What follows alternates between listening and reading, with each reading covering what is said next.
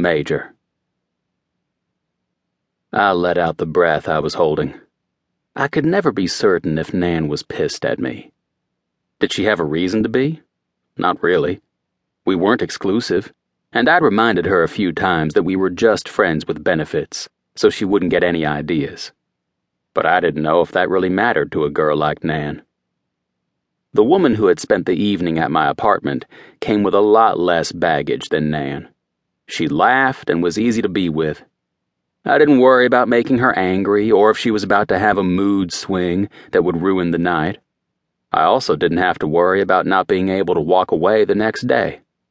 With Nan, I was stuck until this job was over. I had to keep her happy. Fucking her and walking away wasn't an option. Sarah, on the other hand, knew the score. She wasn't clingy or needy. She was no pressure and fun, and she offered me the release I needed. I liked her, but I didn't want to keep her in my life. Not in that way.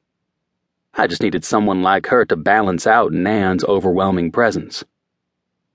Nan had a way of making me forget that we could never be more. My job was too important. We could never be real. She just didn't know it, yet. I didn't need to know what she was doing last night. I already knew. I may have been busy with my date, but her house was under constant surveillance. Cope, my boss, so to speak, was watching her every move when I wasn't. If she went out, we needed to know where. Luckily, she'd stayed put, and I'd gotten to have a fun night with Sarah. The last time I'd tried to go out with Sarah, Nan had called upset over something, and I'd had to go over to her place to comfort her. She was a ball of emotions and constantly kept me on my toes. A sharp knock on my door made me groan with dread. I knew who it was, and it was too early to deal with him. I hadn't had my coffee and eggs yet. Sighing, I got out of the warmth of my bed, jerked on a pair of shorts that I'd left on the floor the night before, and headed toward the door. Cope barely let me get the door open before he forced his way inside. He was taller than me, though not by much, but it wasn't his height that made him larger than life. It was his persona. He walked into every room like he owned it, and if he didn't, he'd kill whoever he needed to in order to own it. He was the kind of son of a bitch you didn't want to piss off. He was as brilliant as he was crazy, and I'd seen him track down a target within minutes and kill with no emotion. "You enjoy your night?" he asked, with an edge to his voice. "Yeah, I did.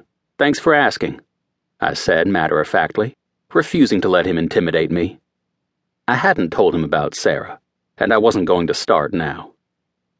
Cope didn't even glance back at me. "You've gotten us nowhere. She doesn't trust you. She knows you're a slut."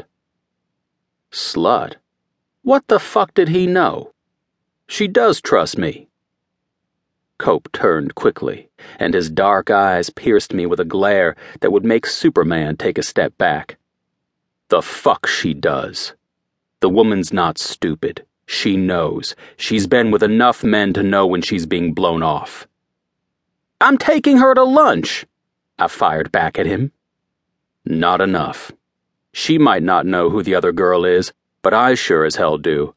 Sarah Juergens, 8431 Ravenhurst Drive. She knows you were with someone.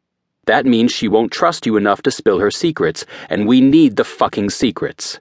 She's our only in with Livingston. She got close to him. She has to know something.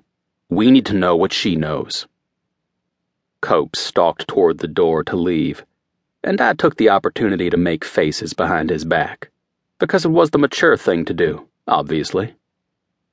When he put his hand on the doorknob, he stopped. "You've got a week to figure it out, and then I'm stepping in. If you can't make the girl fall in love with you, I'll have to do it myself." With that, he jerked open the door and slammed it behind him.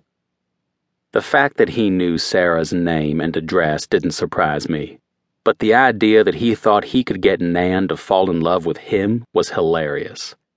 Nan lacked men with model-like faces. Faces made for the movies.